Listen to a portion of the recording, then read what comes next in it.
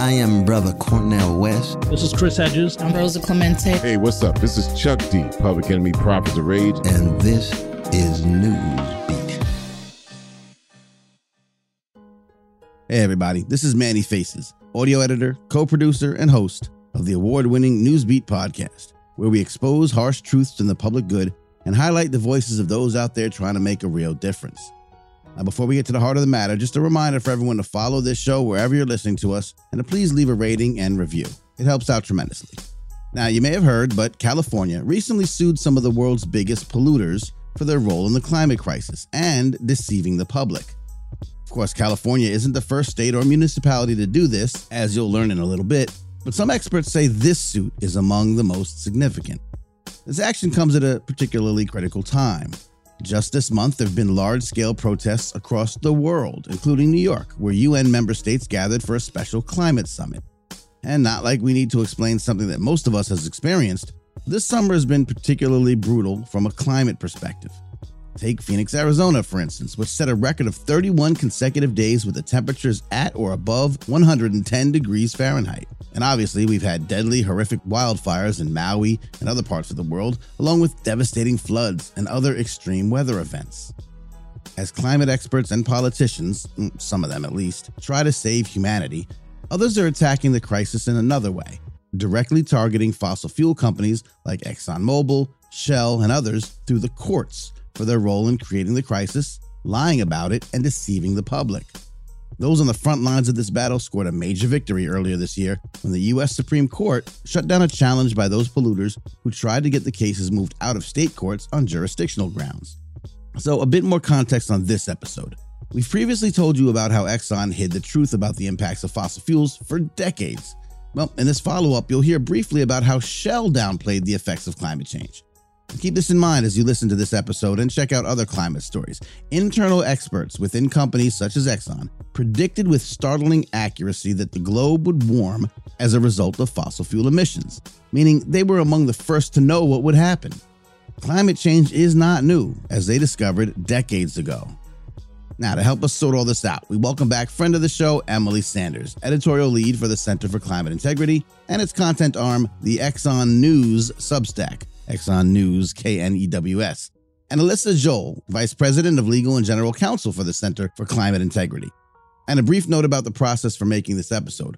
While we use clips from various media sources, some are harder to find than others.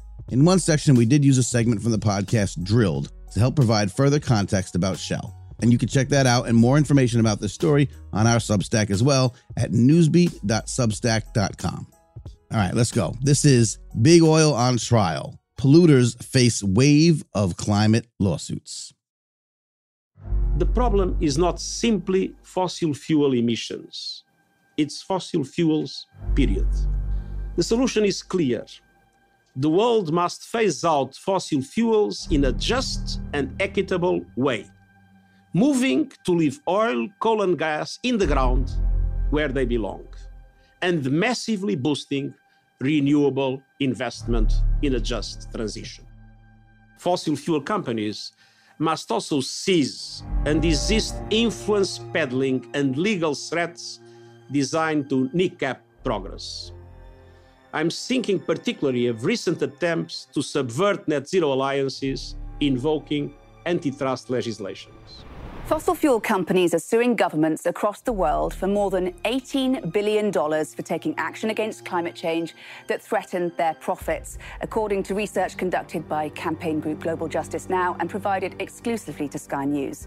TC Energy, RWE, Uniper, Rockhopper and Ascent are using a legal process that allows commercial entities to sue governments under international laws governing trade agreements and treaties. That spells catastrophe. Yet, the collective response remains pitiful. We are hurtling towards disaster, eyes wide open, with far too many willing it all on wishful thinking, unproven technologies, and silver bullet solutions. It's time to wake up and step up. It was a day like no other recently for several of the world's biggest oil and gas companies. 3 major firms suffered hits in court and among their own investors. This comes as pressure is mounting from many fronts for businesses and governments to get more aggressive about curtailing the emissions that are driving the dangerous warming of our planet. This moment has been years in the making. Major fossil fuel companies, and that's Exxon, Chevron, BP, and Shell, are facing a growing number of lawsuits that aim to hold them accountable for lying to the public and about the catastrophic climate change caused by their products and for the resulting damages. Almost all of these lawsuits have been brought in state court by state attorneys general and municipal governments because they're citing violations of state laws, like consumer fraud or failure to warn. The city and county of Boulder is joining San Miguel County and suing 2 companies accused of causing climate change. The lawsuit accuses ExxonMobil and Suncor Energy of knowingly contributing to the climate crisis. The Colorado Oil and Gas Association responded to the suit by calling it a political stunt. The oil companies are terrified of these cases because there's so much strong evidence against them.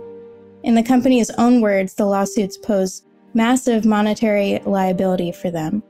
So they have been trying desperately for years to escape state courts, where they would have to face trials in front of juries that would see that evidence, and into federal courts, where they think it would be easier to escape accountability. And there are a lot of legal arguments they've made in these cases for them to be in federal jurisdiction. And disclaimer, I'm not a lawyer, but essentially they've tried to argue that these cases are federal in nature because they're seeking to set climate policy through the courts, or that they're an effort to solve global climate change. But every single judge to rule so far didn't buy this argument, and the judges used some very strong language in their rulings to say so. They said things like the company's arguments misconstrue, that they're unpersuasive, and that they're incorrect. Because what these cases are really about is holding corporations accountable for deceiving the public about the harms they knew their products would cause and making them pay for the damages at the local level. With this lawsuit, Minnesota becomes the 4th state to take on big oil for climate change, essentially saying that these companies and their industry group, API, broke the state's consumer protection laws by not warning consumers about the dangers of those products to the environment. When a company violates state laws, they can and should be held accountable in state court. In every single case where the oil companies have tried to argue that these lawsuits belong in federal court, judges have unanimously ruled against them. The Supreme Court declined a petition from fossil fuel companies to take up the case, ending a long-running question over jurisdiction.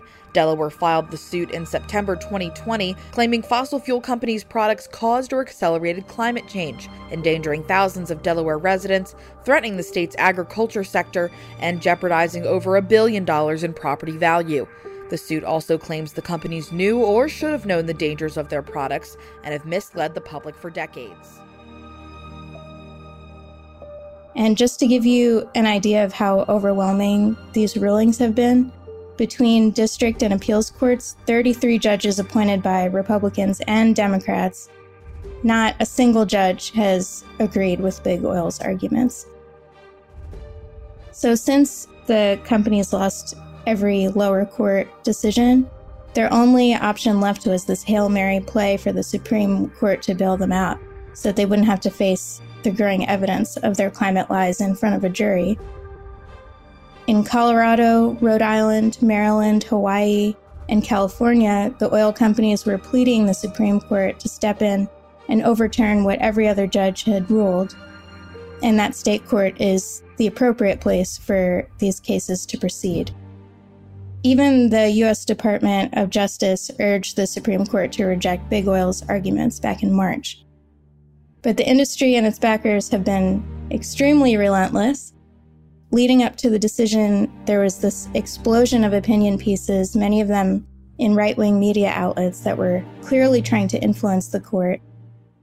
begging the Supreme Court justices to take these cases and overturn the lower court rulings.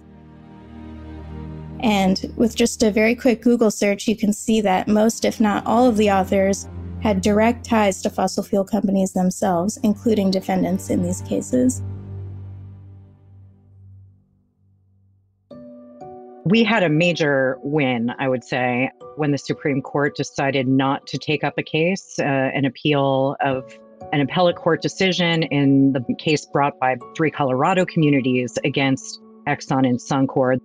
And, as a result of this, what I consider a non-decision by the Supreme Court, it basically clears the way for these cases on behalf of states and municipalities to proceed in state court.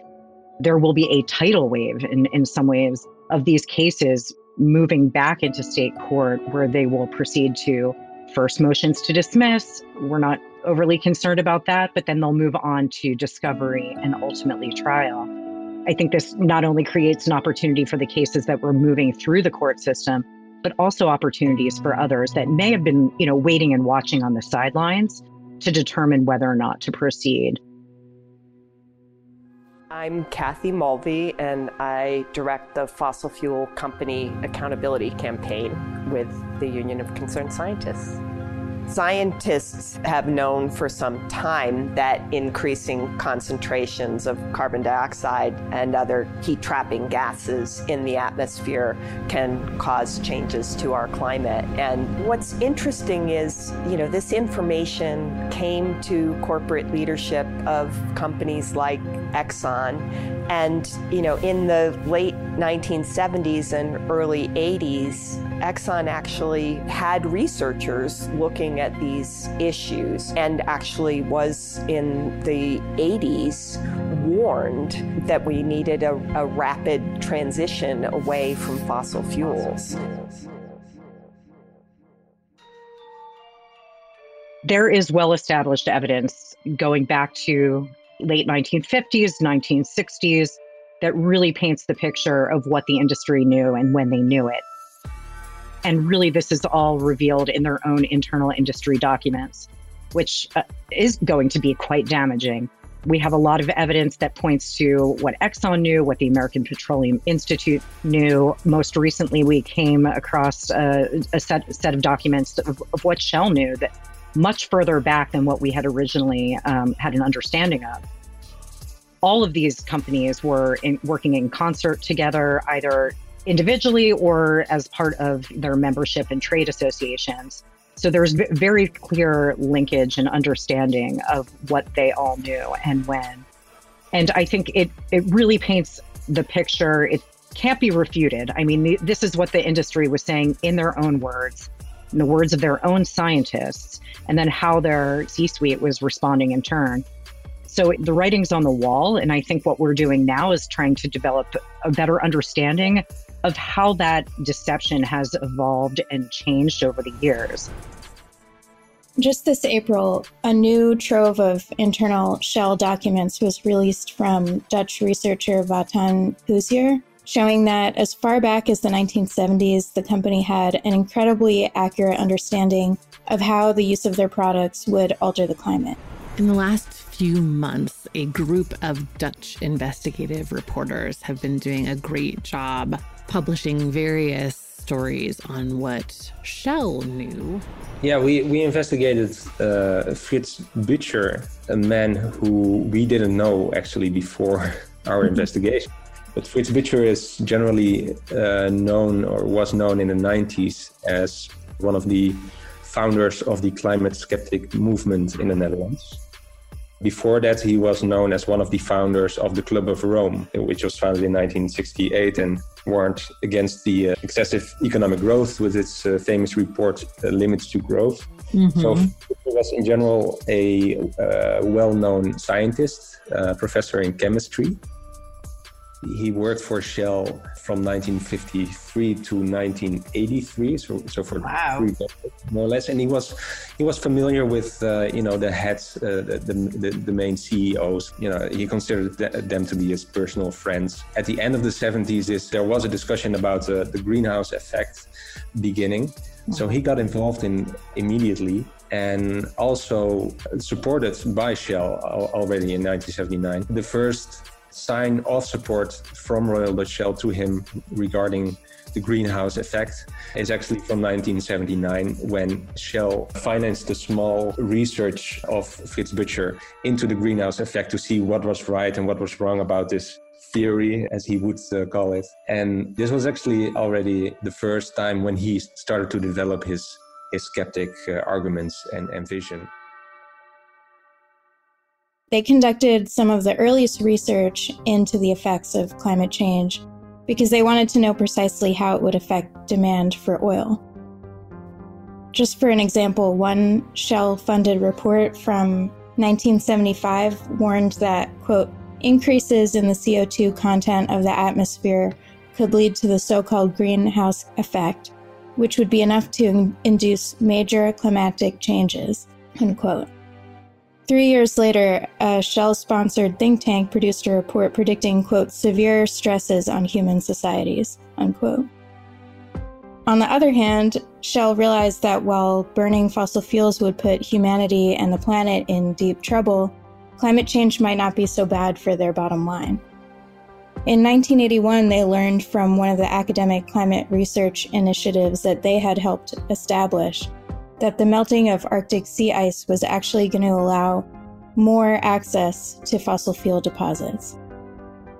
3 years later, after that, Shell obtained a patent for an offshore structure that would allow them to drill for oil in previously unreachable regions of the Arctic. And while they were gaining all of this knowledge, the documents that Hoosier found show that they were pushing for more government investment in fossil fuels while downplaying and sowing doubt about climate science. An example of that, in suggested edits to another industry-backed report about coal from 1979, the managing director of Shell Coal International complained that the report was, quote, rather negative, would like to see more positive tone, and that risks abound in all energy developments, why single out coal, unquote. The final version of that report, which was titled Coal, Bridge to the Future, said that, quote, the present state of knowledge about CO2 effects on climate does not justify action to delay the expansion of coal use. Of course, they knew that that was not true. In a 1989 internal scenario, Shell outlined two future paths. In one path, we would do nothing to curb fossil fuel use. And under that scenario, the company predicted, quote, more violent weather, more storms, more droughts, and more deluges, and that many species of trees, plants, animals, and insects would not be able to move and adapt, unquote. And they said that the impact on humans, and especially in the global south, would be most severe, and acknowledged that only wealthy countries would have any chance of coping with those impacts. In another scenario that they imagined in this document, called Sustainable World, the use of fossil fuels would be curbed, greenhouse gas emissions would peak around the year 2000, and none of those horrors would come to pass at all.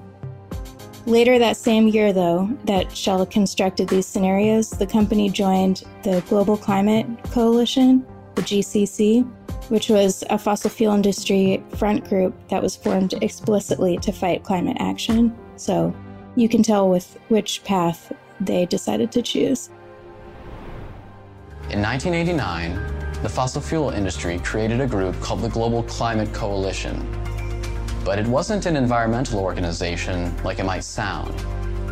Instead, the group cast doubt about climate change, helping to create large-scale climate denial as we know it today. And it also fought laws and treaties that would have helped to prevent global warming. These documents were actually already cited in a friend of the court or amicus brief that was filed by the Center for Climate Integrity and some other climate disinformation experts in support of DC communities in their case against big oil. And then back in January, we got some similar research about Exxon's early climate modeling. So a group of researchers from Harvard University and the Potsdam Institute for Climate Impact Research released the first ever systematic peer-reviewed study of an oil company's climate models, focusing on the internal climate projections of Exxon scientists between 1977 and 2003. And they not only found that Exxon's climate modeling was spot on, like they even knew what the eventual carbon budget would need to be to keep warming below 2 degrees Celsius, but they also found that it was the complete opposite of what the company was claiming about climate change publicly, much like Shell.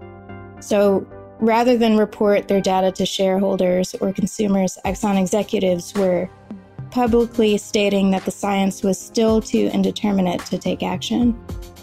And in all these climate accountability cases, the plaintiffs really need to prove that both that the oil and gas companies had longstanding knowledge of the causes and consequences of climate change, and that rather than disclose that information to the public, they actively disputed what they knew. So I think these new revelations are likely going to be really useful as evidence in these cases moving forward. We all know smoking causes cancer. It's common knowledge today, but we used to think most cigarettes were fine. Surprisingly, some of the first people to learn about tobacco's health impacts were tobacco companies themselves. I have a lucky. It's light of time. They kept this information from their customers for decades and eventually got sued over it big time.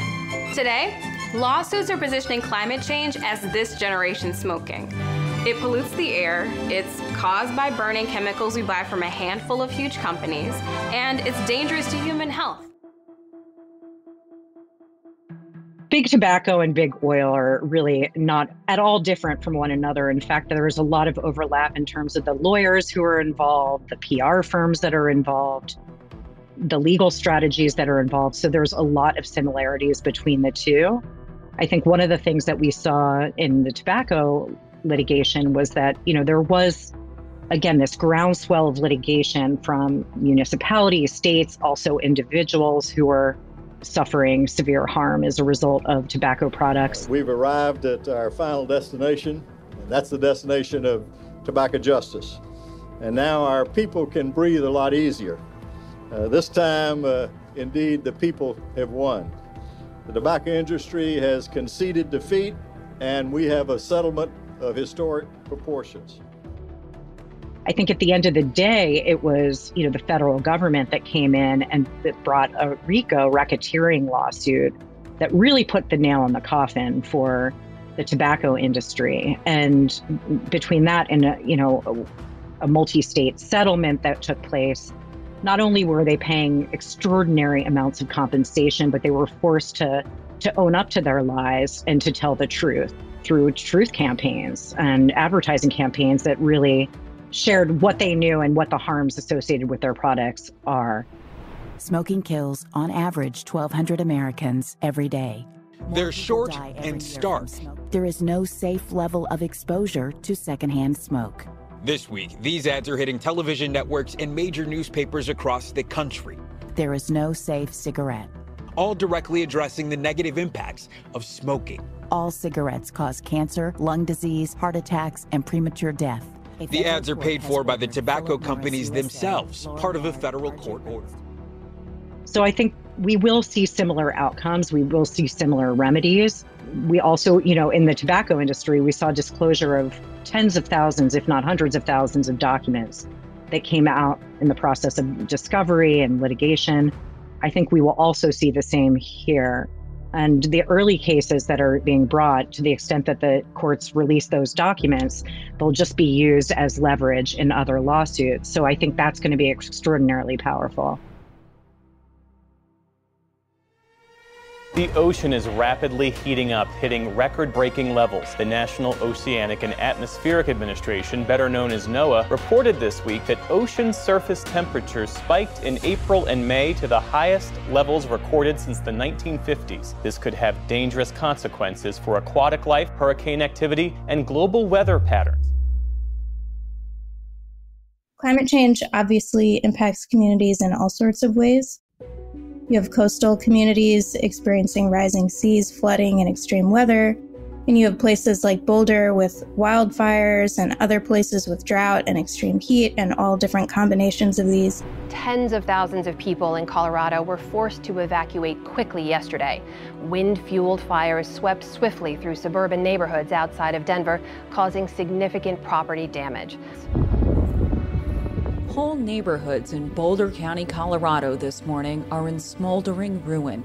The winds eventually died down overnight, and today's snow is providing some relief, but dangers remain. The fast-moving grass fires, accelerated by hurricane-force winds gusting up to 105 miles per hour, destroyed hundreds of homes.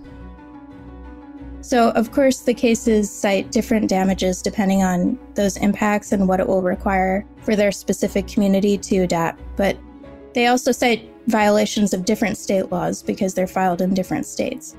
What they all boil down to, though, is holding these companies accountable to stop them from deceiving the public and make them pay their fair share of the damage they've caused. Today, Multnomah County filed a lawsuit against some of the world's largest fossil fuel companies.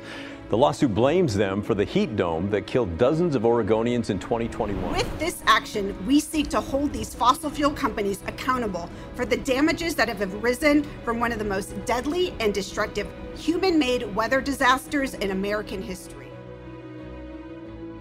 There are a couple different categories these cases fit into.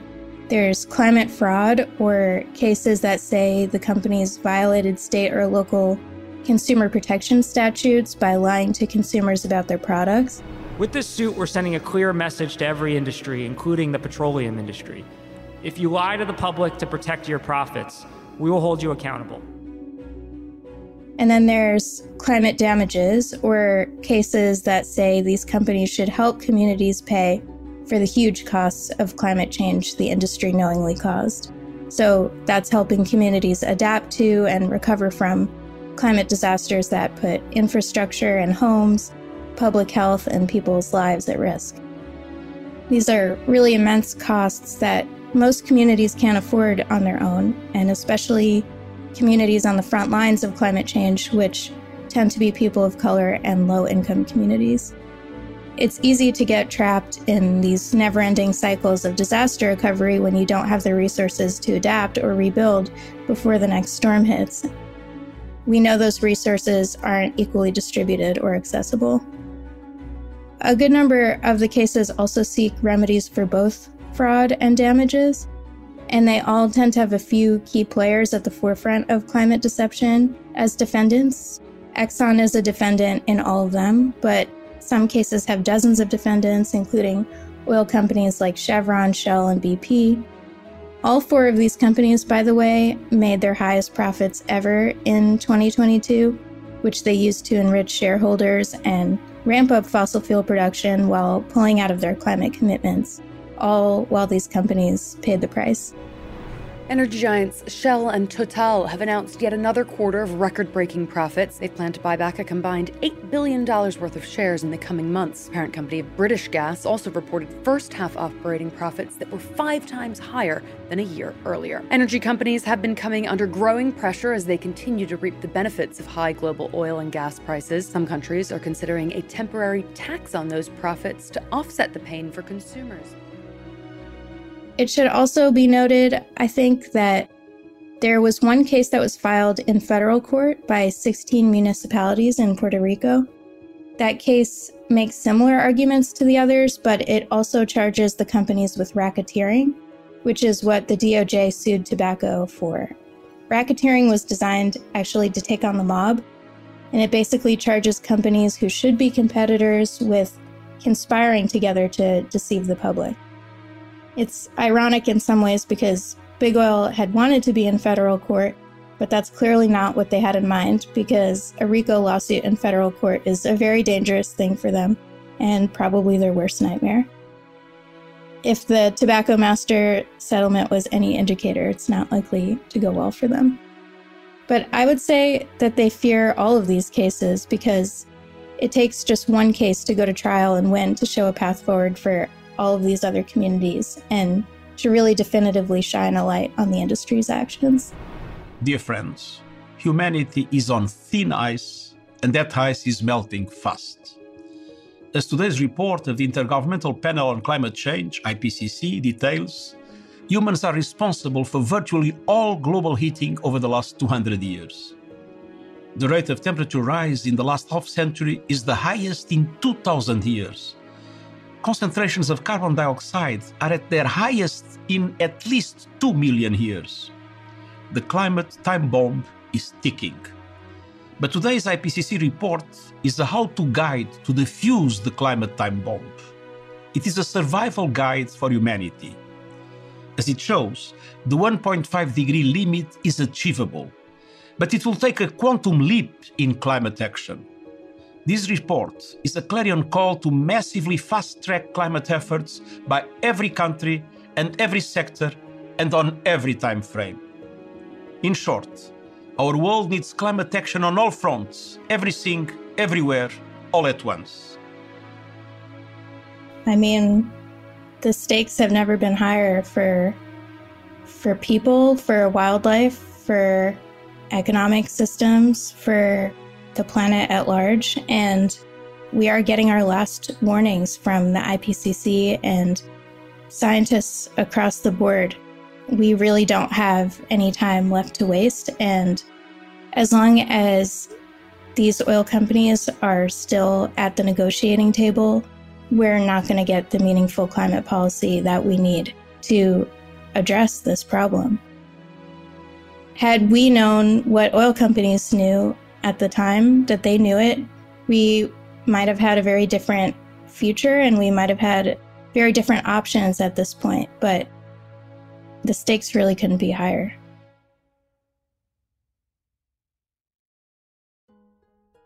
Amen, Emily. Amen. Unfortunately, she's dead right. We're simply running out of time. UN Secretary General Antonio Guterres, whose voice you heard in some of the clips in this episode, including the final one at the end, said this during the special UN Climate Summit on September 20th. Quote, "Humanity has opened the gates to hell." End quote. Hyperbolic? I don't know. It damn sure feels like it. Just ask Phoenix and so many other regions and cities that experienced soaring, unprecedented temperatures recently. Now, as with many important issues, there's no single way to take action. But these suits may have a huge impact. We'll have to wait and see. If you want to continue to follow the story, subscribe to the Exxon News Substack, Exxon KNEWS. The link is in the show notes and in our own Substack, which is also in the show notes. We also threw in a few links to our past episodes on this topic if you haven't yet had an opportunity to check those out. Now, please make sure you subscribe to us on your favorite podcast or audio streaming app. And again, subscribe for free to the Newsbeat Substack for more information about each and every episode and some bonus content as well. We're at newsbeat.substack.com. So for Chris, Rashad, and the rest of the Newsbeat team, I'm Manny Faces. We appreciate y'all for checking us out. Until next time, wishing peace and love to you and yours.